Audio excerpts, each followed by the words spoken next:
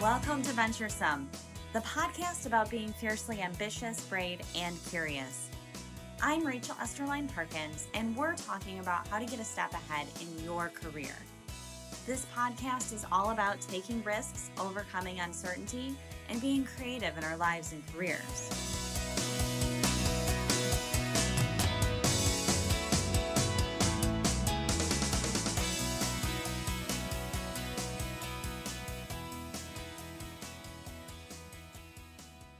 I recently had the opportunity to chat with Elizabeth Segran, author of The Rocket Years: How Your 20s Launched the Rest of Your Life.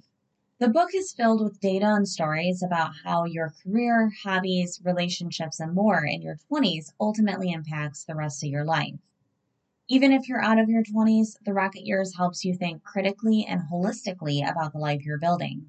While we only touch on a few elements in our interview, such as career, hobbies, and politics, Elizabeth's book also discusses fitness, marriage and family, friendship, and faith as areas of your life influenced in your second decade. Check out links and additional content related to this episode at venturesomepod.com. And because this is a brand new podcast, please take a moment to leave a review after the episode. Let's jump in.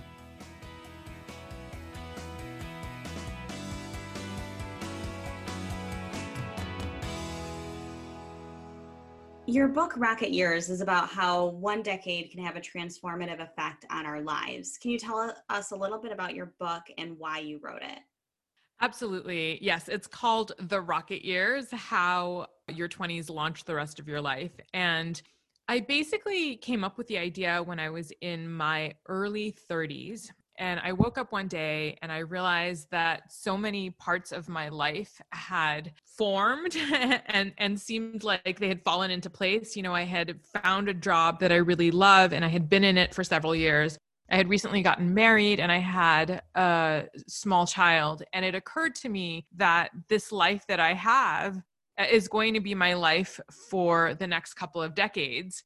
And what was really interesting to me was that I couldn't pinpoint the exact moments that I had created this life that I have. And so I wanted to really explore the big decisions that we make in our 20s and how they play out in the decades to come, to understand my own trajectory and just to understand in general, you know, how this process works, how these decisions that we make when we're young end up shaping our entire lives. The title of the book really comes down to this analogy that I have, which is that when you're in your 20s, it's like you're a rocket that has just taken off, and any change in your flight path in your 20s does not feel like a big deal at all. Whether you quit a job or break up with this boyfriend or that one, all of those decisions don't feel like they're very significant. But decades from now, it could be the difference between landing on Mars or Saturn. And I want to say the book is great even for those of us who are in our 30s, because I'm 32.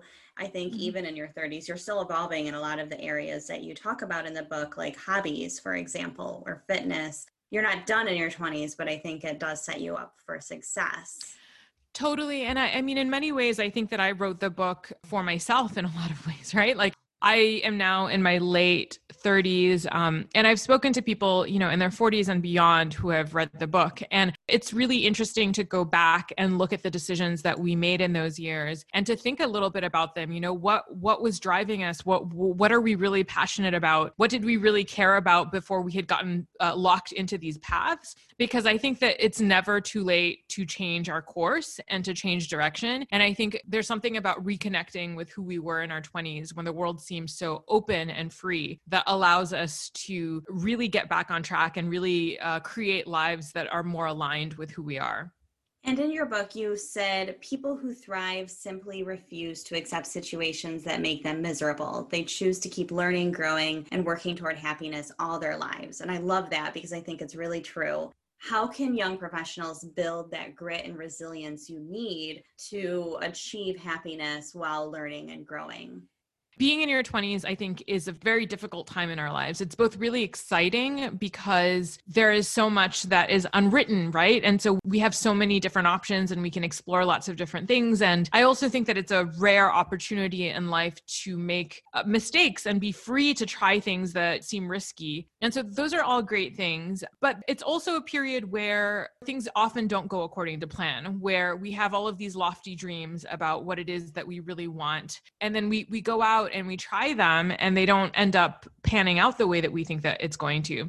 So here's an example from my own life. When I was in my late teens and early 20s, my big dream was to become an academic and to go to grad school and to pursue a study of ancient Indian literature. And so I did that. I went off and I got into a PhD program at Berkeley, and I was well on track to becoming a professor. And then when I entered the job market, I discovered that there actually were no jobs in my field, very, very few jobs in my field. And in the year that I graduated, basically none. And so I had to bounce back and try and figure out what it is that I really wanted to do in life. And I think that this is a common story, right? That we start our 20s with all of these hopes and dreams and ambitions and this notion of what it is that we want from life.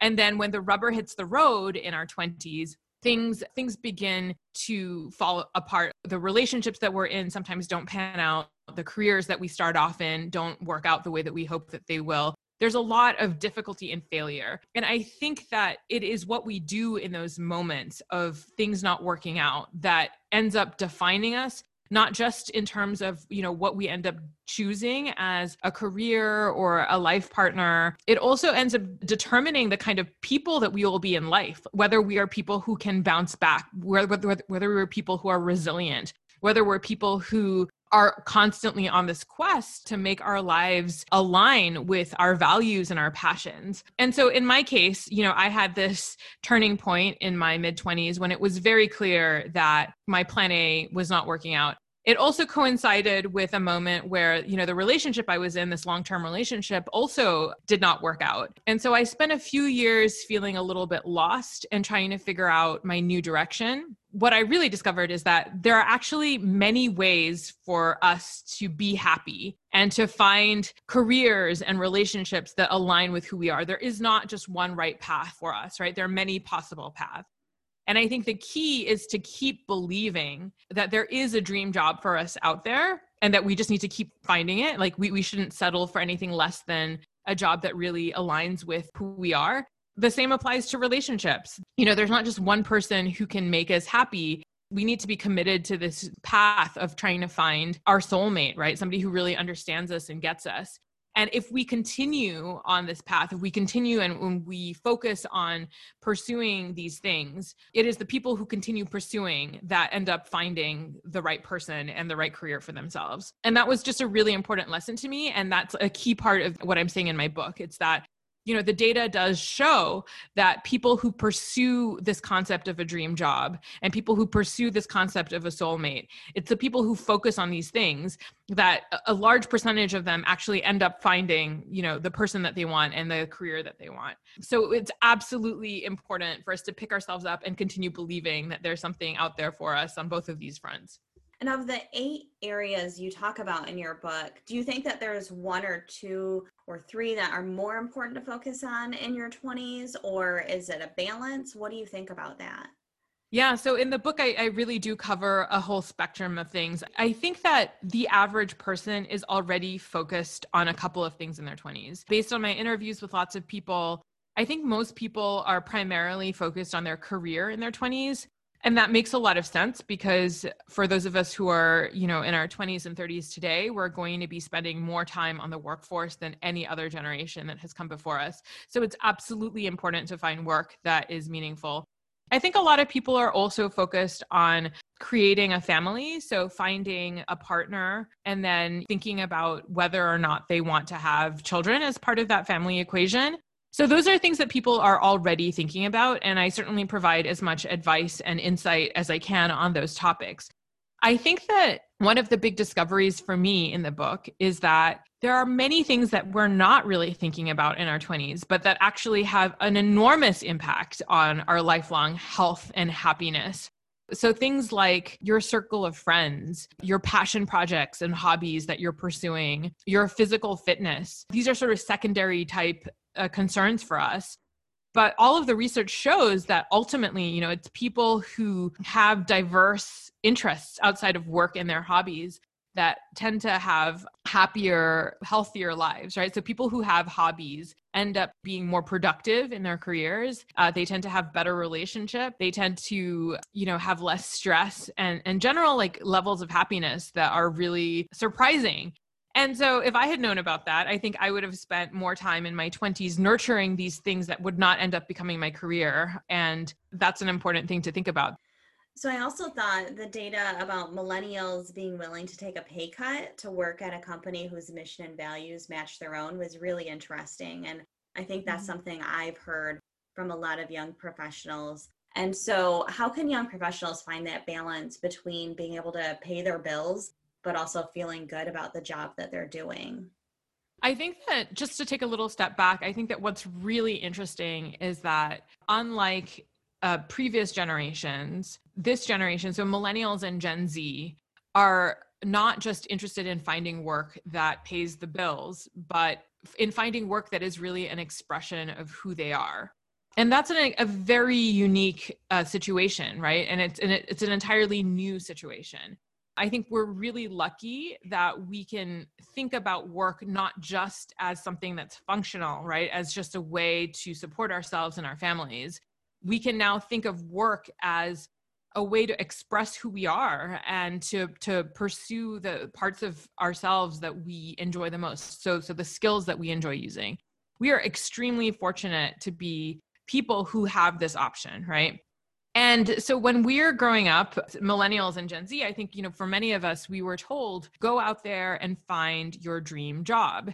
And so that has been part of, the way that we've conceived of work throughout our lives.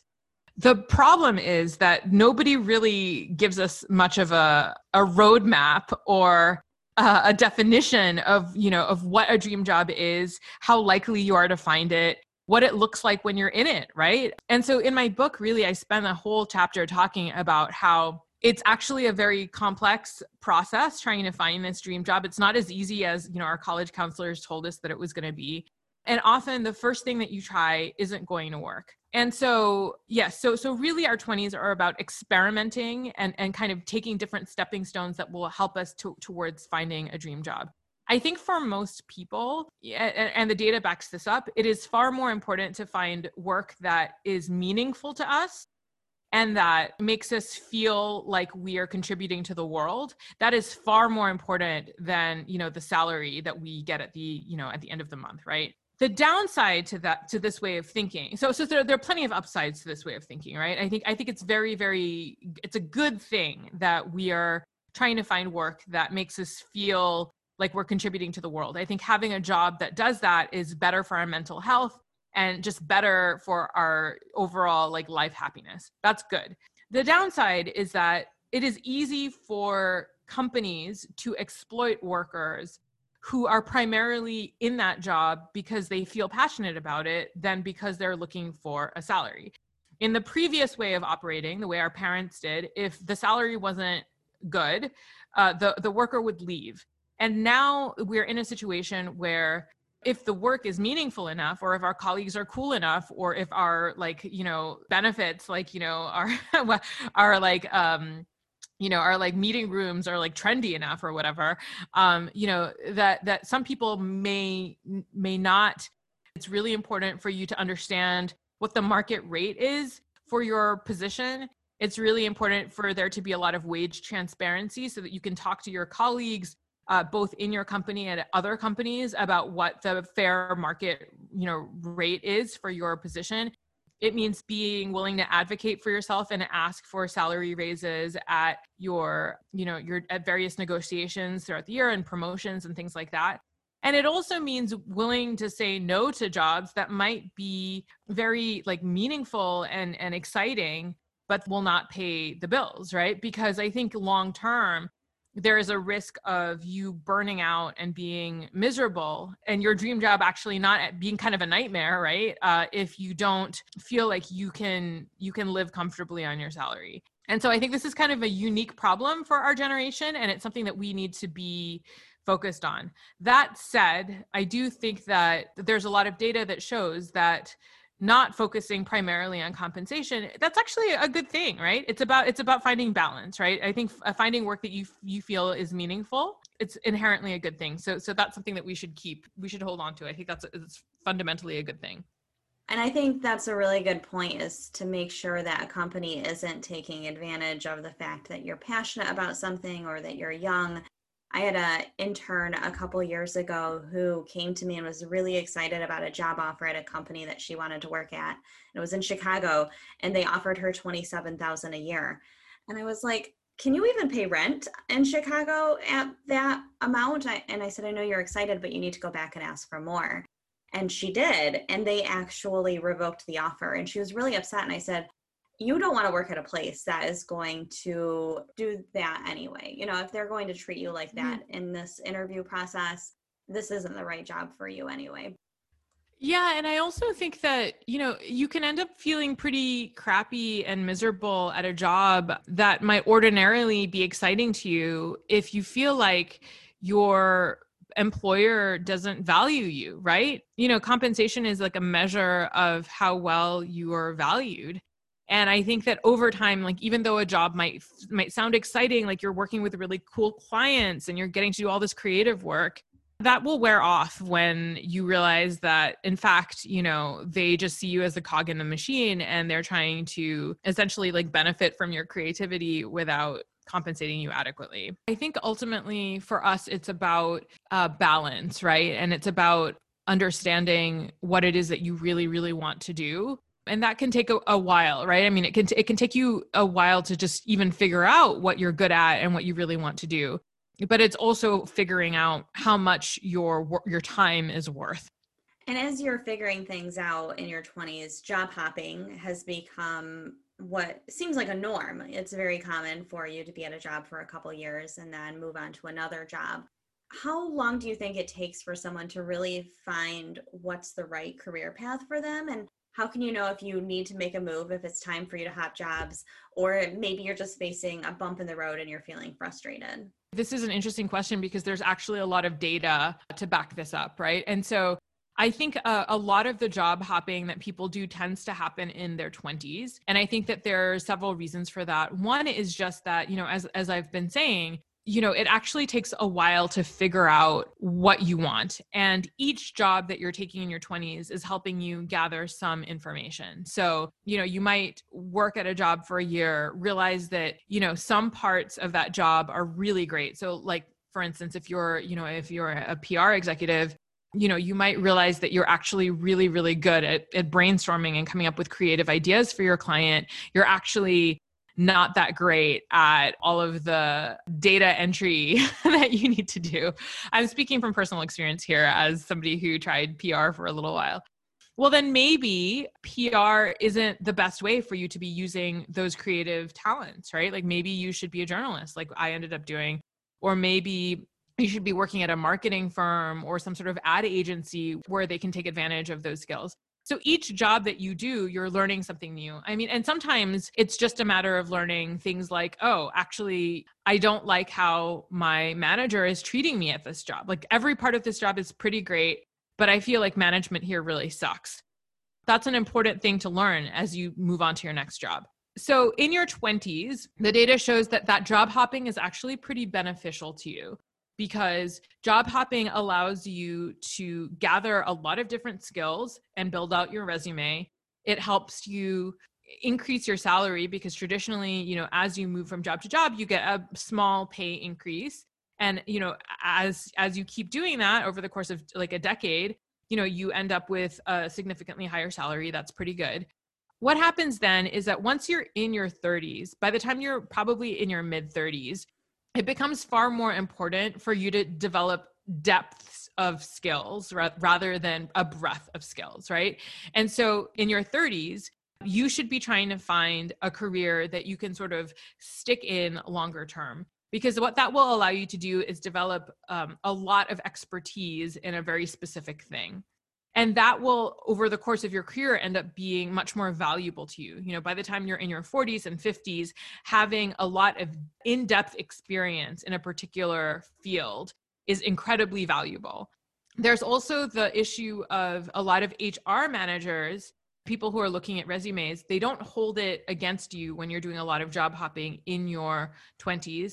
By the time you get into your 30s, moving jobs very, very frequently ends up looking like, you know, you're unable to sort of commit and stay focused. So the answer is really that your 20s should be a time for you to explore and job hop. But once you enter your 30s, you should start thinking about focusing and finding something that is going to be really satisfying for the long haul. And how would you define frequently? And would you define frequently differently in your 20s versus, say, your 30s and 40s? Yeah, totally. So I think that in general, if you're able to stick at a job for a year in your 20s, then that's fine. And then if you decide to leave after a year, most HR people who are looking at resumes don't think that it's weird if you're moving after a year.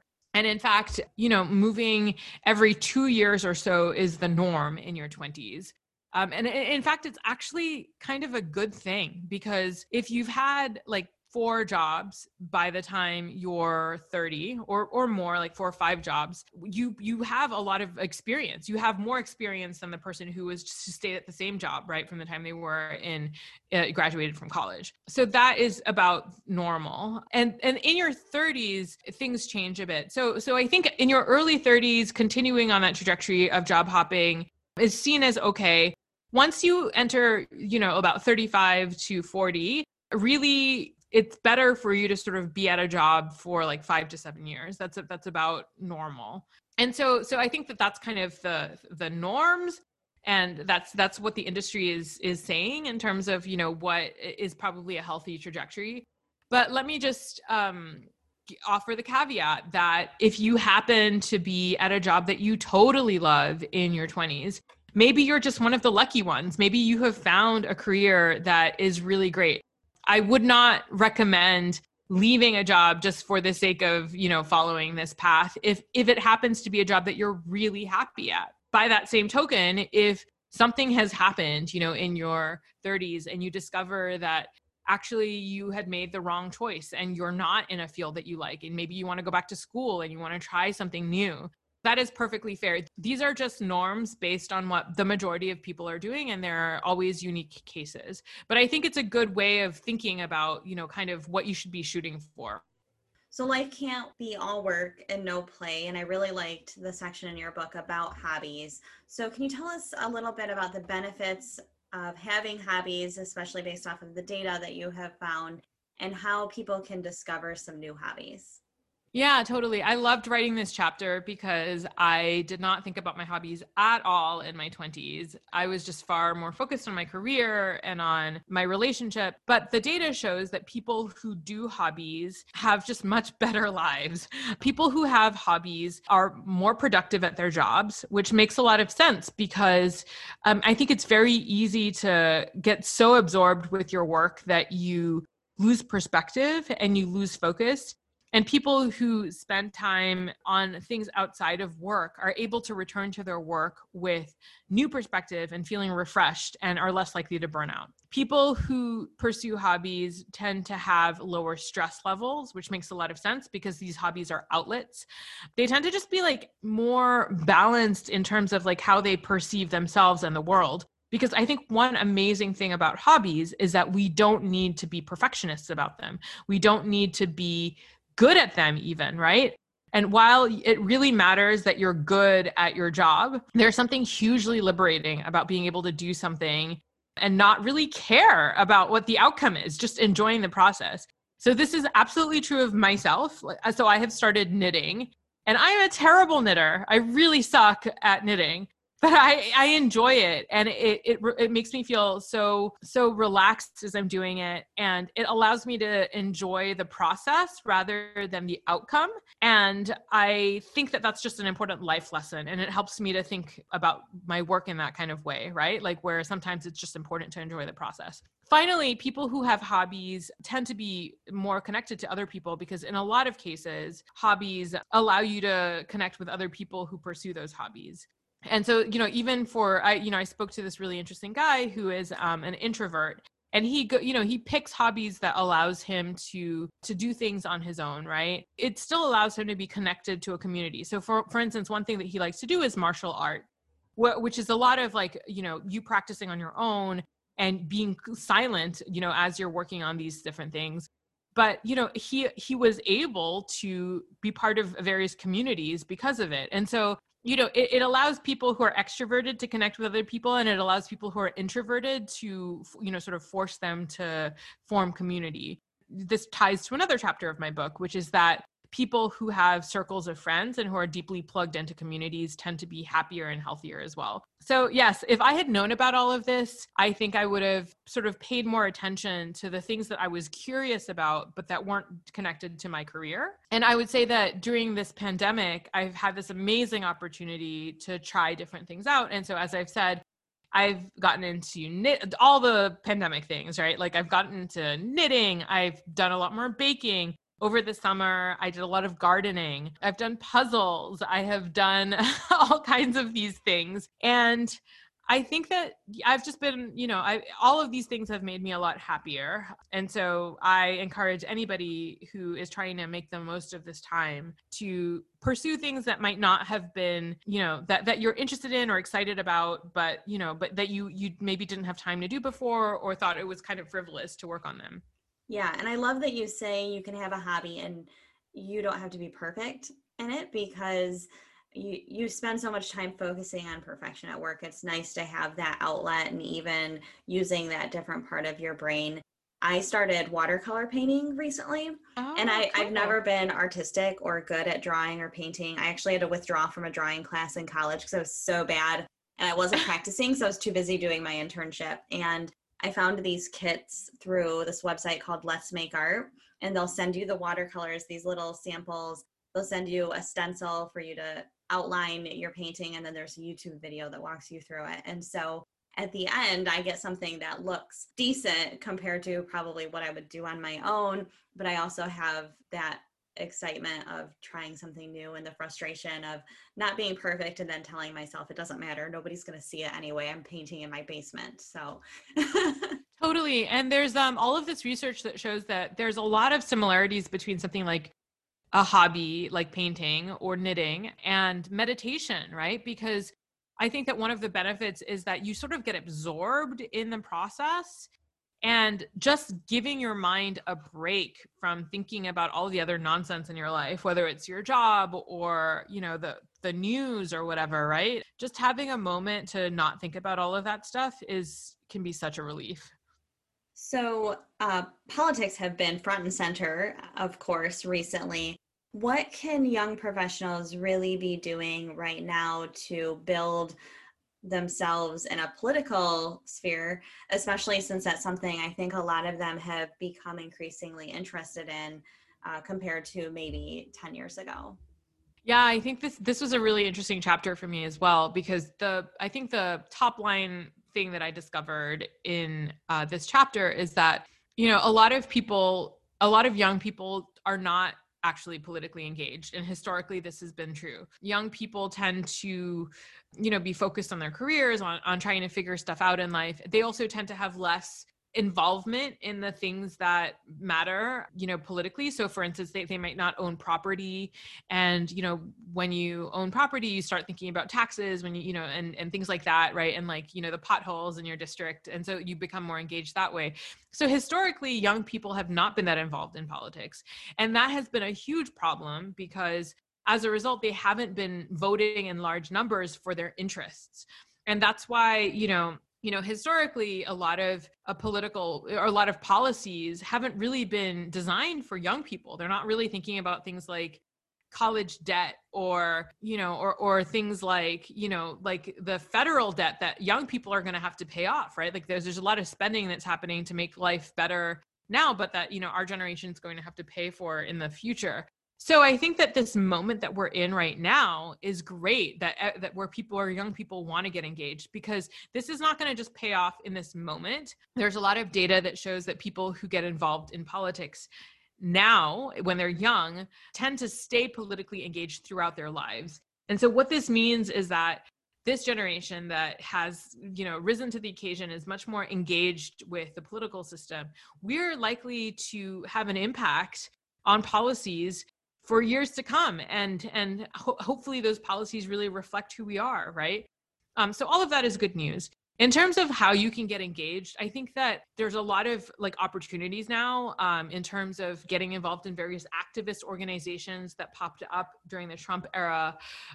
But I think the crucial thing is to continue to focus on voting, because I think that one interesting thing about our era is that there are lots of ways for us to talk about politics on social media and to feel like we're involved in politics, but actually we're doing very superficial forms of political engagement, right? Like we're reading the news a lot, we're talking to people on Twitter and Facebook. What really matters when, at the end of the day, is whether we're voting. And the truth is that in general, young people are still voting in not very high numbers. And so no matter what we end up choosing to do in terms of our political engagement, I think the crucial thing is to always, be trying to vote and to get people in our communities to vote, because America still has one of the lowest voter turnouts of any democracy in the world. And we should be, trying to change that. Yeah. Turning your talk into action. I like that. Totally. So the Venturesome podcast is all about taking risks. What is some bold, venturesome advice you wish you could give your younger self? Okay. So this is a huge one for me. When I was in my 20s, I felt all of this pressure to make smart decisions, right? And to do things that would set me up for success in the future. But I was also experiencing this sense of FOMO, because part of me also wanted to go out there and not think about my decisions at all and make all of my mistakes and just drop everything and just kind of go a little bit wild. And so I did that actually, in my 20s, at that moment where my career was not working out and my relationship wasn't working out, I got really overwhelmed. I was like, oh my gosh, I'm failing myself on so many different levels. So I just moved to India. I picked up and I just moved to India and got away from everything and just explored, this village that I was in and backpacked and getting away from my life actually had this amazing effect, which was that it gave me clarity about what it is that I wanted from life. Getting away from my life for a little while, escaping from it, allowed me to really figure out, what I wanted. And I think that this is the most important lesson that I can share with everybody else, which is that one of the biggest tensions in our 20s is this tension between, on the one hand, trying to make smart choices, and on the other hand, being free to make mistakes. And I think that the thing that we don't get told is that both of those are really, really important parts of the process, right? It is in making mistakes, and it's in going out there and exploring the world that we figure out what we want, so that when we have to make those decisions, we know what decisions to make. And so if there's one thing that I would advise other people to do, is to let yourself experience both of those things, to give yourself the freedom to go out there and make those mistakes and try new things and just explore and not really be on a particular path for a little while, so that then you can try and figure out where you want to go. I wish I had done that in my 20s. I wish I hadn't stressed myself out so much trying to make the right choices or feeling guilty when I was, off trying to explore the world. I think just kind of being at peace with both sides of that equation would have just made my life so much happier and, would have gotten me to the same place. I really appreciate you taking the time today, because I think that this book and the messages in the book and what you've shared today are so important for the people who are facing kind of this quarter life crisis of what do I do and how do I balance all of the things I should be doing and what even should I be doing. So I really appreciate it. What's next for you, and where can people find out more? Sure. Yeah. Well, thank you for having me, first of all. So, in addition to being the author of The Rocket Years, I'm also a senior staff writer at Fast Company magazine, where I write about design and art and fashion. So you can find me there. You can also find me at Liz Segran at on Instagram and on Twitter. So find me in all the socials. Great. I will link to those in the show notes as well, so people can find them.